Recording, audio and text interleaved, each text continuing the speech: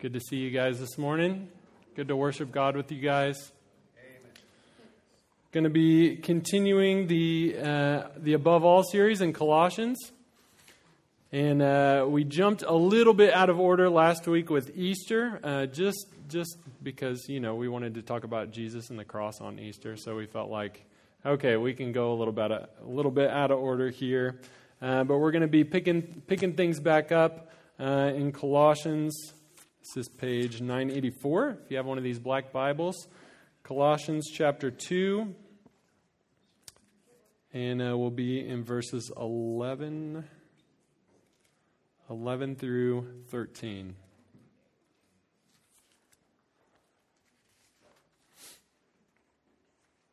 I'll give you a second to turn there. Going to be talking about baptism today, and I can't really think of a better way to follow up Easter than with talking about baptism, because baptism has everything to do with Jesus, with his death and burial and resurrection. And so that makes baptism very significant, very important for us. It's not, I don't want us to think when we're thinking about baptism, I don't want you to think of just, it's just some church tradition or it's just some ritual that we do. We're not talking about a tradition or a ritual. We're talking about Jesus Christ and the work that he's done. So I don't want us to have small thoughts about baptism this morning. I want us to realize that this is a bigger and a deeper thing than it looks like just on the surface. So Colossians 2, verses 11 through 13, the Apostle Paul writes this. He says, "In him also you were circumcised with a circumcision made without hands, by putting off the body of flesh, by the circumcision of Christ, having been buried with him in baptism, in which you were also raised with him through faith in the powerful working of God, who raised him from the dead. And you, who were dead in your trespasses and the uncircumcision of your flesh, God made alive together with him, having forgiven us all our trespasses." And then it goes on to what we talked about last week, being forgiven from the expectations that were hanging over us, being forgiven from not meeting up with our own expectations. And baptism, it's kind of cool. I'm excited to talk about it. This is one of the things that, as a preacher, when you're daydreaming about, the impactful sermons you're going to preach, baptism usually is not at the top of the list, to be honest. I mean, it's probably not my top 5. It's not something that you just dream up when you're making the sermon calendar, but actually one of the benefits of what we're doing, preaching through the book of Colossians, is you hit some of these topics that you wouldn't normally just come up with when you're dreaming up sermons. So this is a good thing, and that's one of the reasons why we do preach through books of the Bible as well as do kind of topic-based sermon series. We like to mix it up. So today may be an introduction to baptism for some of you. For others, it may be review. It may be equipping you to help you explain baptism to a family member or a relative or a neighbor down the road. Because let's be honest, without any explanation, baptism's kind of weird, right? I mean, you put someone in a big tank of water, you dunk them underwater. There's a crowd, there's clapping. Like that's a little strange, okay? I haven't seen anyone else that does anything like that.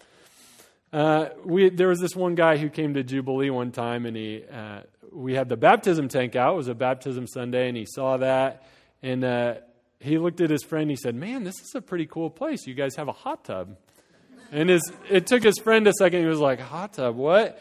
And the guy was like, "Yeah, and with the sound system, with this video screen, like we could throw a cool party here."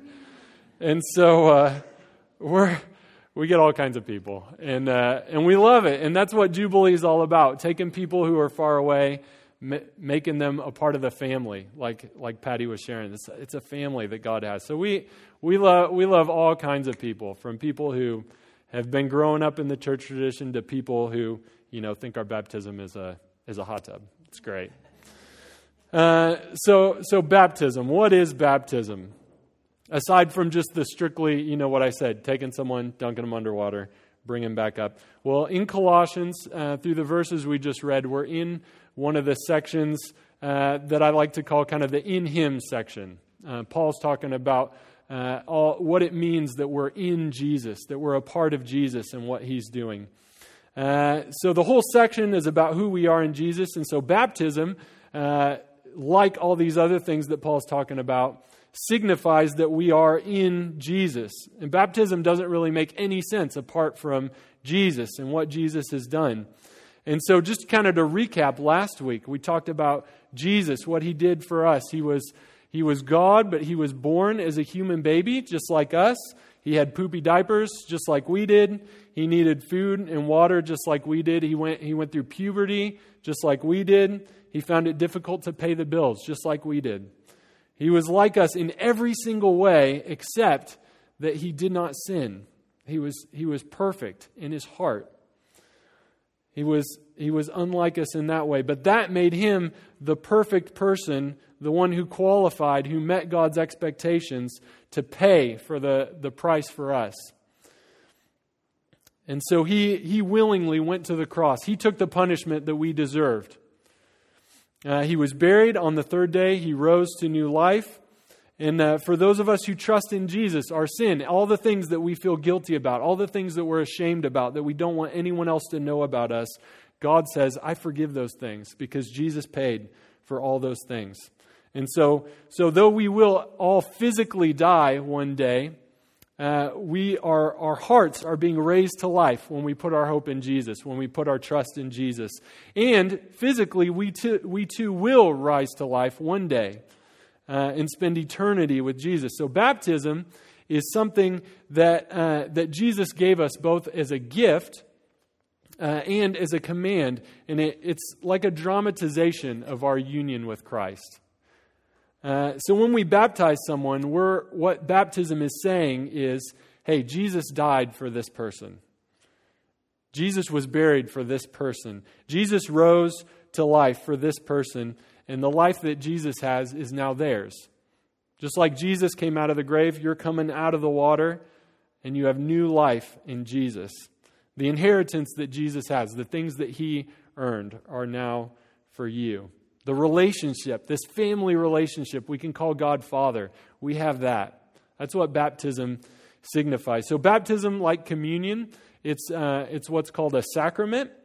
So it's something that displays a particular part of the gospel. So we have, on Sundays, we have preaching, and preaching tells about the gospel. I'll be up here speaking, hey, Jesus died for you. He loves you. He wants to rescue you. Brian, when we hear from him on video, preaching the gospel. But baptism doesn't just tell the gospel, it displays the gospel. It shows the gospel in a way that words can't. It's a beautiful thing. Baptism is an outward expression of something that happens inward. It's an outward expression of faith in someone's heart.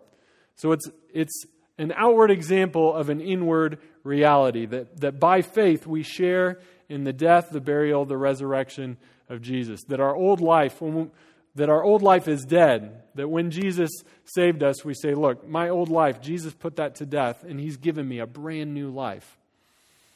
And Paul uses the analogy of circumcision in the verses that we just read to explain what Christ has done, that we've been circumcised, not like a medical circumcision by hands, but putting off the body of flesh, putting off the old life, and putting on the old. So when a person gets baptized, they're saying, yes, I believe that has happened to me. My old life is dead. It's buried. I used to live for sin, but Jesus did something in my heart. Now I want to live for Jesus. Now I want to follow Him. It's an internal thing. It's very deep. There was a businessman who used to come to Jubilee Church a number of years ago, and he had just kind of showed up, and God started doing some stuff in his heart. God really actually met him powerfully at his home, and he didn't have a lot of history with the church, and he was kind of freaked out. He'd never met God before like this, and so he didn't quite know what was going on. And so he was talking to his friend. His friend was trying to ask him questions, trying to encourage him and help. And his friend asked, hey, can you just try to sum up what's going on in your heart in a sentence? Can you do that? And this businessman said, I feel like my unbelieving self died, and now I just want to believe. Like that's what baptism signifies. That's what Jesus does in our heart. He takes our unbelieving self and puts it to death, and raises us to new life. So when something dies, what do you do? You bury it. You have a funeral. Baptism is like a funeral. It's a dramatization that your old life is dead. It's done with. You're burying that old life, and when you come out of the water, because we lift people out of the water, we don't leave them in the water. That would be a crime, not a sacrament. If we, some people you kind of like make you stay down there good and long. I'm just teasing. We don't do that. We bring them out of the water, dramatizing that their old life is dead, that they're now raised to new life with Jesus. So baptism isn't just some weird tradition that we've done because all Christians do it. It has real deep significance. And it's probably the first and the best demonstration that, hey, now you were on, I used to be on Team Seth. I was just living for myself. Now, after I've been baptized, now I'm on Team Jesus. This demonstrates that I'm on Team Jesus. And there are kind of two analogies or two pictures that have really helped me in thinking about baptism. The first is wearing army gear. So I could go out to the local, Army Reserve shop. I could buy a bunch of camo. I could even, go to the firing range and buy some guns and strap them on and deck myself out and, look real legit. But that wouldn't make me a part of the Army, would it? It would just, make me maybe a little strange if I started walking around town in full camo with ammunition and weapons on me. Maybe probably a little scary. I might get arrested. I don't know. But enlisting is what makes you part of the Army, right? You have to go enlist. You have to register yourself. And then you get the gear. Then you get the camo. You get the weapons. You get the tools that you need to be in the Army to serve our country and to protect. But just putting on the uniform doesn't make you a part of the Army. It's more than that. But it is a symbol of something bigger that's happening. So another example would be my wedding ring. So this is a symbol that I'm married to Shannon. But I mean, if one of you single people ran up here and grabbed my ring and put it on, that wouldn't make you married to Shannon. I'm still married to Shannon. The ring doesn't make you married, but it's an important symbol. It points to a relationship. It points to the commitment that I have to Shannon. And that's how faith and baptism kind of relate. Faith is the work that God does in our hearts. Baptism is this external sign that points to the work that's already been done in our hearts. So why? Why should we get baptized? Well, there's a couple reasons, I think. For one, just the joy and peace of knowing that you're obeying Jesus. It's something that Jesus commands. So just like any act of obedience, there's a blessing that tags along with that. If you've ever read through the book of Deuteronomy, there's all these kind of rules and regulations. And after a lot of them, God says, He'll say, hey, I want you to do this. I want you to live this way. And afterwards, He says, hey, if you do this, it will go well with you. You'll be blessed. It's going to be good. And so obedience isn't this bad word of like, oh, we just have to keep God happy because He's this grouchy old man.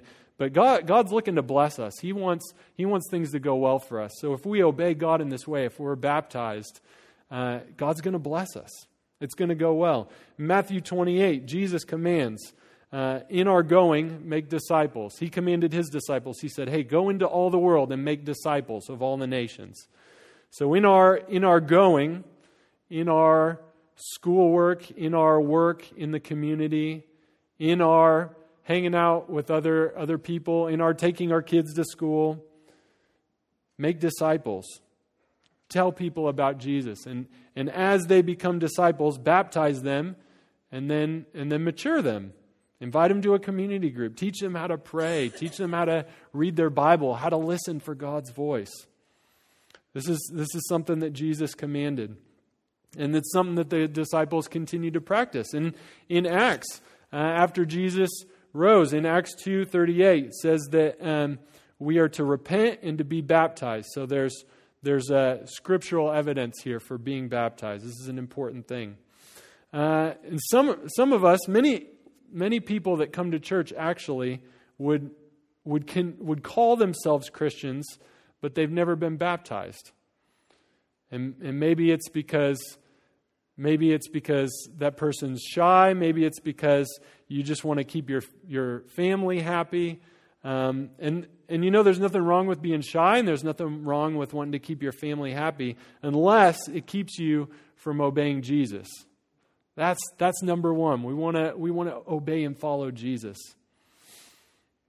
And another reason why being baptized is important is it's going to strengthen your relationship. It's going to strengthen your faith with Jesus. I know many people who have testified after being baptized that they experience new boldness, new excitement, and freshness in their walk with God. And to be honest, it's encouraging for those of us witnessing a baptism to see what God's doing in other people.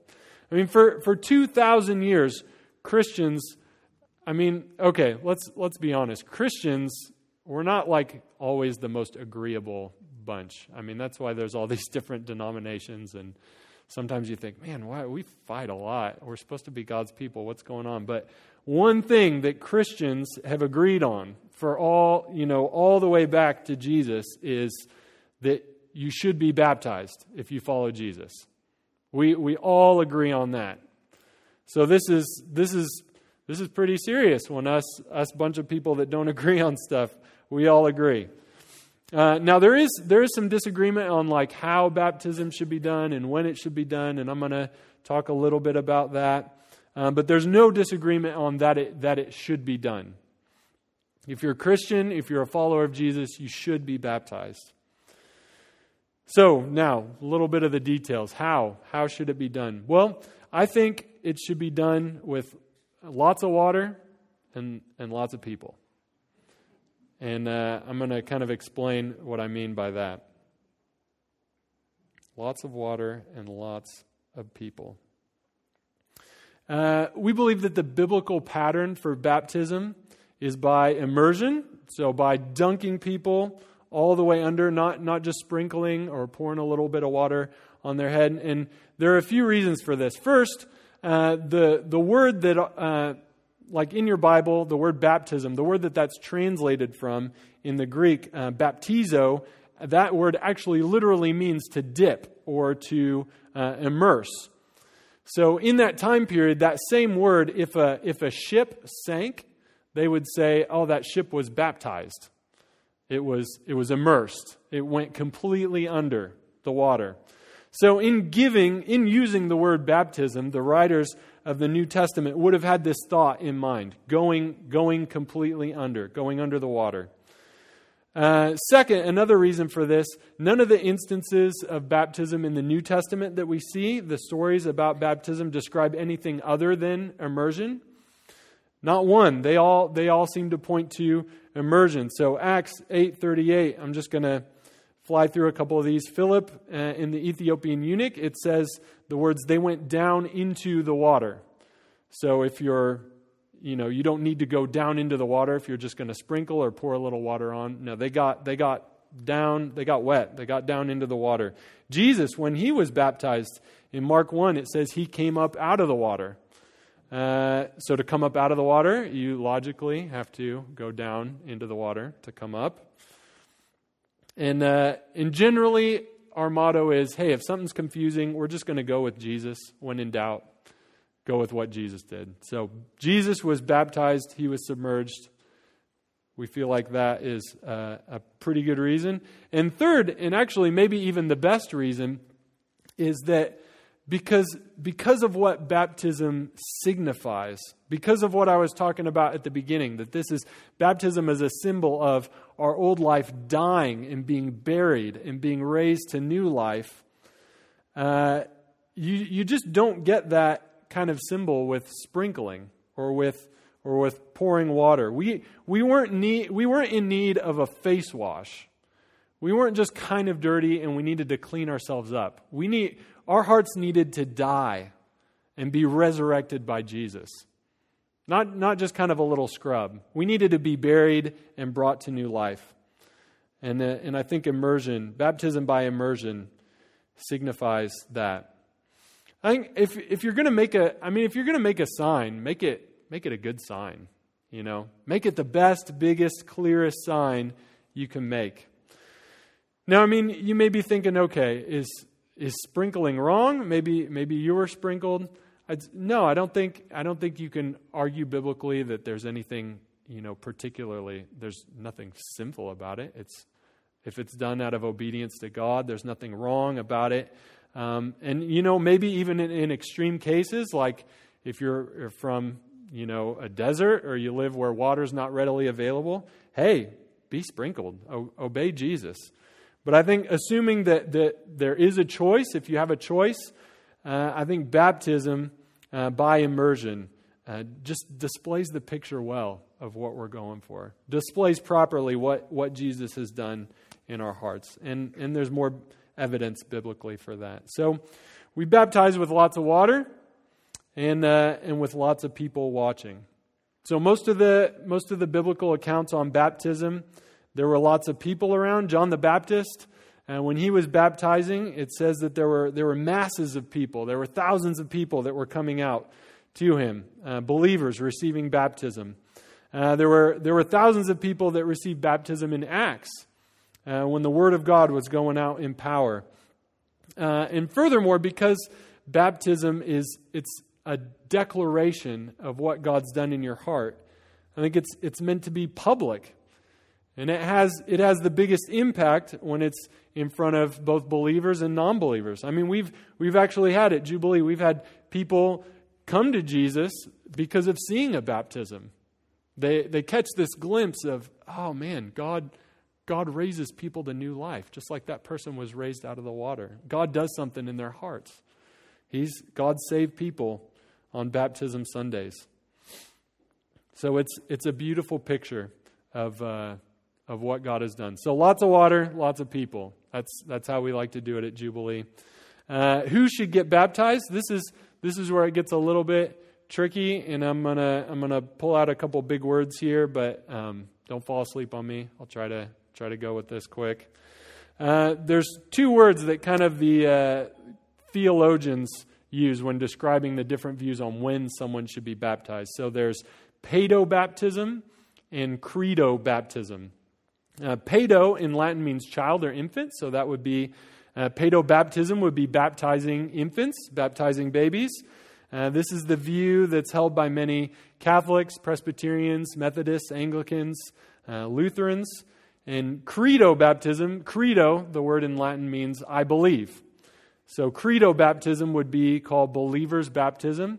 It's the practice of baptizing someone who professes faith in Jesus, who's at some level able to express, yeah, I'm following Jesus. God's done something in my heart.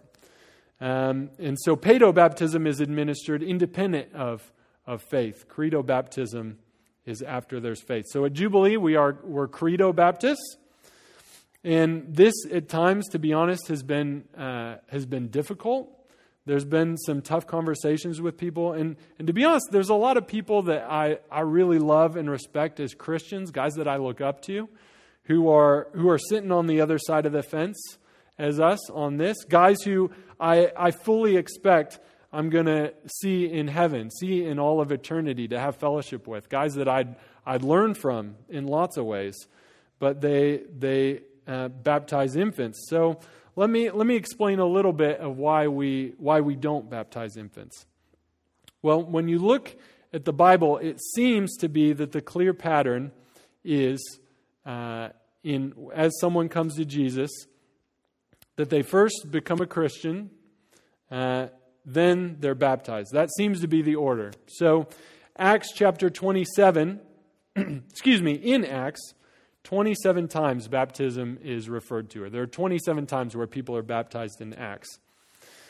And in all of those times, it'll say something like, and they believed, or and they heard the word of God and believed, and then they were baptized. Each of those times there's this statement of the hearing the word, of believing in Jesus, and then being baptized. Jesus says in Matthew 28 that we mentioned earlier, he says, hey, make disciples first, then baptize them, then 3, teach them. So we make them, we mark them, and we mature them. The order is really important. You don't mark a disciple before you've made them, and you don't need to mature someone before you've marked them. So when someone becomes a Christian, we should baptize them as soon as possible. I used to help kind of facilitate baptisms in the Jubilee City location, and there were tons of people I talked to who were kind of interested in baptism, but I'd always hear, I just need to clean my life up a little bit more before I get baptized. I need to work some things out. I need to get some things straight. That doesn't have anything to do with baptism. I mean, the question is, do you believe in Jesus? Are you following him? Yes? All right, then let's be baptized. You don't have to be mature. You don't have to have your life cleaned up to be baptized. You just have to say, I'm with Jesus. That's it. It's a public declaration of being with Jesus. You don't need a class. You don't need to understand big words like paedobaptism or credo baptism. You just need to be with Jesus. I mean, the Ethiopian eunuch in Acts 8, this story with Philip, where Philip's opening and explaining scriptures, he asked Philip, hey, what prevents me from being baptized? And Philip says, well, nothing, because you believe. They stopped the carriage, they found some water, they dunked the guy right there. If you have believed, there's nothing that prevents you from being baptized. You should be baptized if you believe in Jesus. Now, if you haven't believed, you should not be baptized. You should wait until you believe. We don't baptize babies because we don't know if there's faith yet. Now someone might ask, well, how do you know that baby doesn't have faith, that baby won't grow into faith? Well, we don't. Only God knows that. The baby could have faith, the baby could grow into faith in Jesus, but we don't know that. So we wait to baptize. I mean, think about the purpose of baptism. It's a sign. It points to something. It points to a deeper reality. So imagine if we put up a sign out front that says, McDonald's, 2 miles that way. Now, maybe there's a McDonald's 2 miles that way. Guess it depends which way you turn. But maybe not. Maybe there will be a McDonald's that way. Maybe they're going to build a new one down the road. But that sign's not going to be helpful. You don't put up signs based on assumptions or hopes for future things. You put up signs to demonstrate what is, to say what is. And so that's why we baptize adults who profess their faith in Jesus. Excuse me, not necessarily adults. We baptize people who profess their faith in Jesus. That's why we don't baptize infants. And this actually, I feel like, is one of the casualties of infant baptism. There are tons of people, hundreds, maybe thousands of people, that if you ask them if they're a Christian, they're not going to tell you about their relationship with Jesus. They're not going to ttell you about what God's done in their life. They'll say, oh yeah, I was baptized. That's what it is for Christianity. For them is just tradition. It's, oh yeah, I did this, I was baptized, and now I'm good, right? That's what being a Christian is all about. It's just doing this stuff. No, it's about this deeper reality. It's about this relationship with Jesus. And we don't want to give people false assurance about, and we don't want to just perpetuate this idea that Christianity is just about doing stuff. It's about the heart. It's about God transforming our hearts. That's what we want to demonstrate. That's what we want to publicly display.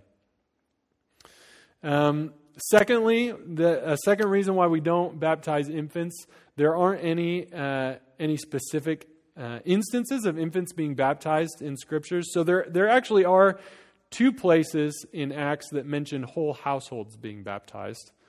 But you kind of have to assume, Like maybe there were no babies. Maybe all the kids were grown up. We don't know for sure that there were infants in those houses.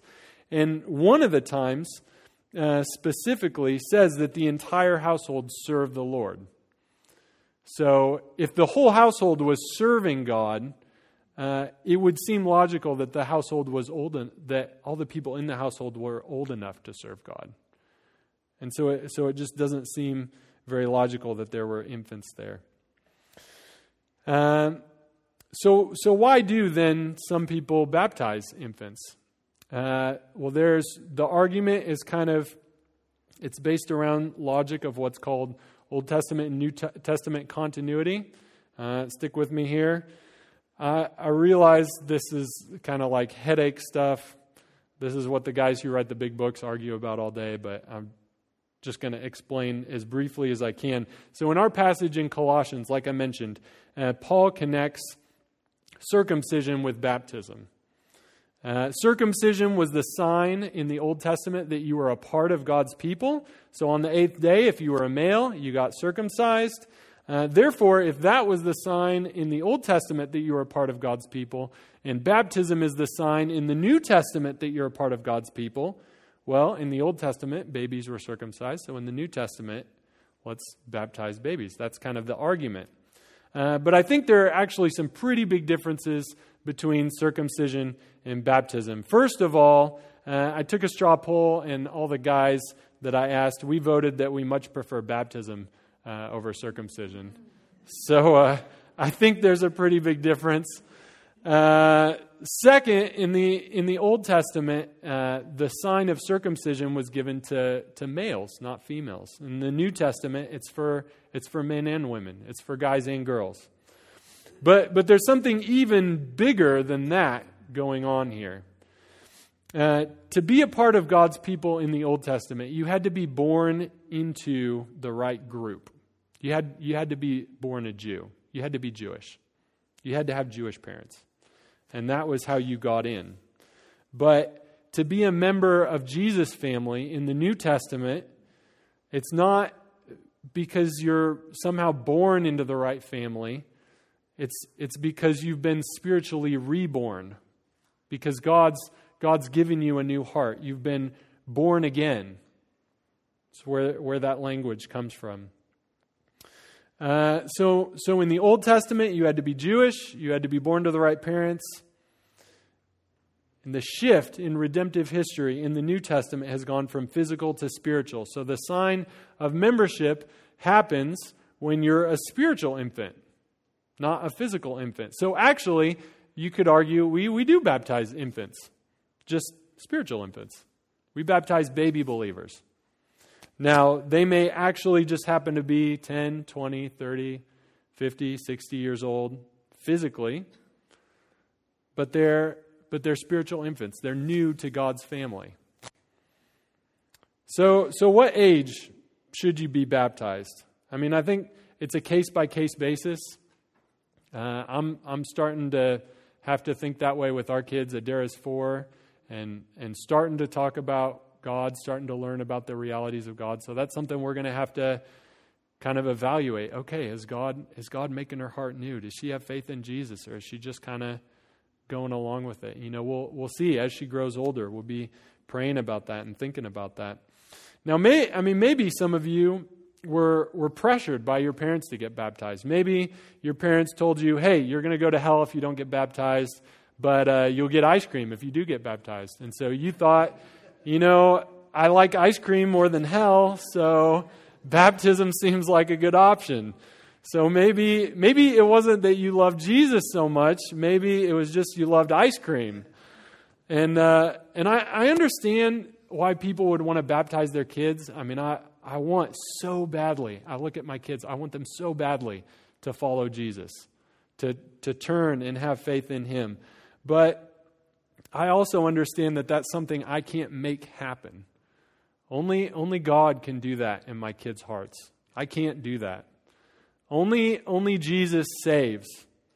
It's not me. It's not a denomination. It's not baptism. It's not coming to church. Only Jesus. Only Jesus. And a lot of times we want want assurance outside of Jesus. We want to make things happen ourselves. But friends, there is no more safe place. There's no more assured place than being with Jesus. So trust Jesus. Put your faith in Jesus. Put your faith for your children in Jesus. And then guess what we'll do? We'll baptize you. When Jesus transforms your hearts, we'll baptize your children to testify that, hey, Jesus has done a new work. We're saved by grace. That's it. Baptism won't save you. Serving in the church won't save you. Giving money in the offering plate won't save you. Communion won't save you. Only grace. It's only the grace of Jesus. If Jesus saves you, we want to baptize you. And we want you to take communion. We want you to participate in His church. We want you to serve and imitate Jesus. All these things are about displaying Jesus, about pointing to Jesus and connecting with Jesus. But those things don't save you. Only Jesus saves. Now, the idea of putting your kids into God's hands, of planting the seed very early on, of dedicating your children to God, that's a very biblical thing. We do child dedications from time to time. Jesus Himself was dedicated by His parents. And so that's something we're all about, dedicating things to God, putting our trust in God. But baptism is for those who put their faith in Jesus first. So if you've not placed your faith in Jesus, you should do that. You could do that today. And then as a sign, we'll baptize you next week. Bada bing. Now what should you do? I mean, maybe this will bring up questions maybe for you or for friends if you're talking to a friend about baptism. What should you do if you were baptized as an infant? Or if you were, pressured into it as a small child? Maybe it wasn't even your decision. Maybe it was just something you had to go along with. Well, there's a helpful story in Acts 19. Paul, he meets this small group from the town of Ephesus, and they called themselves disciples, and they had been baptized before. And so Paul comes, and he asks, he says, hey, have you guys received the Spirit? And they said, Spirit? What? We didn't even know there was a Spirit. What are you talking about? And lots of times we look for all kinds of reasons as to whether or not we're a Christian. We want assurance. And so people say, well, were you baptized? Oh, then you're a Christian. Did you take communion? Well, then you're a Christian. Did you raise your hand when the pastor made the big altar call at the Billy Graham crusade? Then you're a Christian. Well, Paul from this story is saying, hey, the only true evidence of being a Christian is having God's Spirit in you, the Holy Spirit. Paul says in Romans 8 that whoever does not have the Spirit does not belong to Jesus. So Jesus, the ones that belong to Him, He gives the Spirit graciously, generously. And so Paul's asking them, hey, do you have the Spirit? They say, no, we've never heard about the Spirit. And then Paul goes on to ask, well, why were you baptized? Into whom were you baptized? And they reply, we were baptized into John's baptism. So John the Baptist. And Paul says, okay, so you were baptized. You were repenting from your sin, but you didn't put your faith in Jesus. You didn't know Jesus. You didn't trust in Him. And so Paul begins to explain, hey, Jesus was the Son of God. He came down. He died for your sins. He can make your life brand new. And as Paul's talking, he can see the lights are going on with these people. Oh, Jesus. Yeah, we're with Him. We're trusting in Him. They see that John the Baptist was the forerunner coming before Jesus.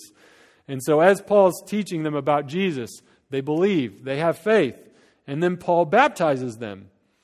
So you look at that and you think, okay, were they baptized twice? Well, maybe. I mean, I guess technically they were in the water twice. You could say that, but you could also say that they were actually never really baptized into Jesus. They were baptized into John. It was a different baptism. It displayed something differently than the baptism of Jesus. So maybe a friend that you know was baptized in a church but never baptized into Jesus. Maybe they did it for other reasons. Maybe they were baptized as an infant. I'd say if that person were asking, I'd say, hey, be baptized into Jesus as a believer. Now, infant baptism is not something that I'm going to break fellowship with someone over. So if someone comes to Jubilee and they say, look, I've read the scriptures, I've thought this through, I have a good conscience, and I'm okay. I'm good with being baptized as an infant. I'm not going to kick anybody out over that. We're not going to break fellowship, but I would encourage people, because of all the reasons I've explained, because of what it displays. Hey, be baptized as a believer. Make that public display that you're on Team Jesus. And on the flip side, I've met and I've talked with people who feel like they need to be rebaptized lots of times. They feel like maybe they took a detour. They were following God and things started going not so well, and then they come back again. They're like, I want to get baptized again. Well, with my wife and I, we don't go out and buy each other new rings every week. We've got a ring. This ring's good. Maybe my wife would want, who knows? But I've got one ring here. This is the ring that I had when we got married. This is the ring I'm going to keep unless, I lose it or do something crazy. But this is it. I'm not just going to go replacing it, doing it again. Similarly, baptism. If you've been baptized, that's good. You don't need to get rebaptized. You don't need to, I feel like I just need to do something to, no. When you've made that public declaration, it's been made. That's good.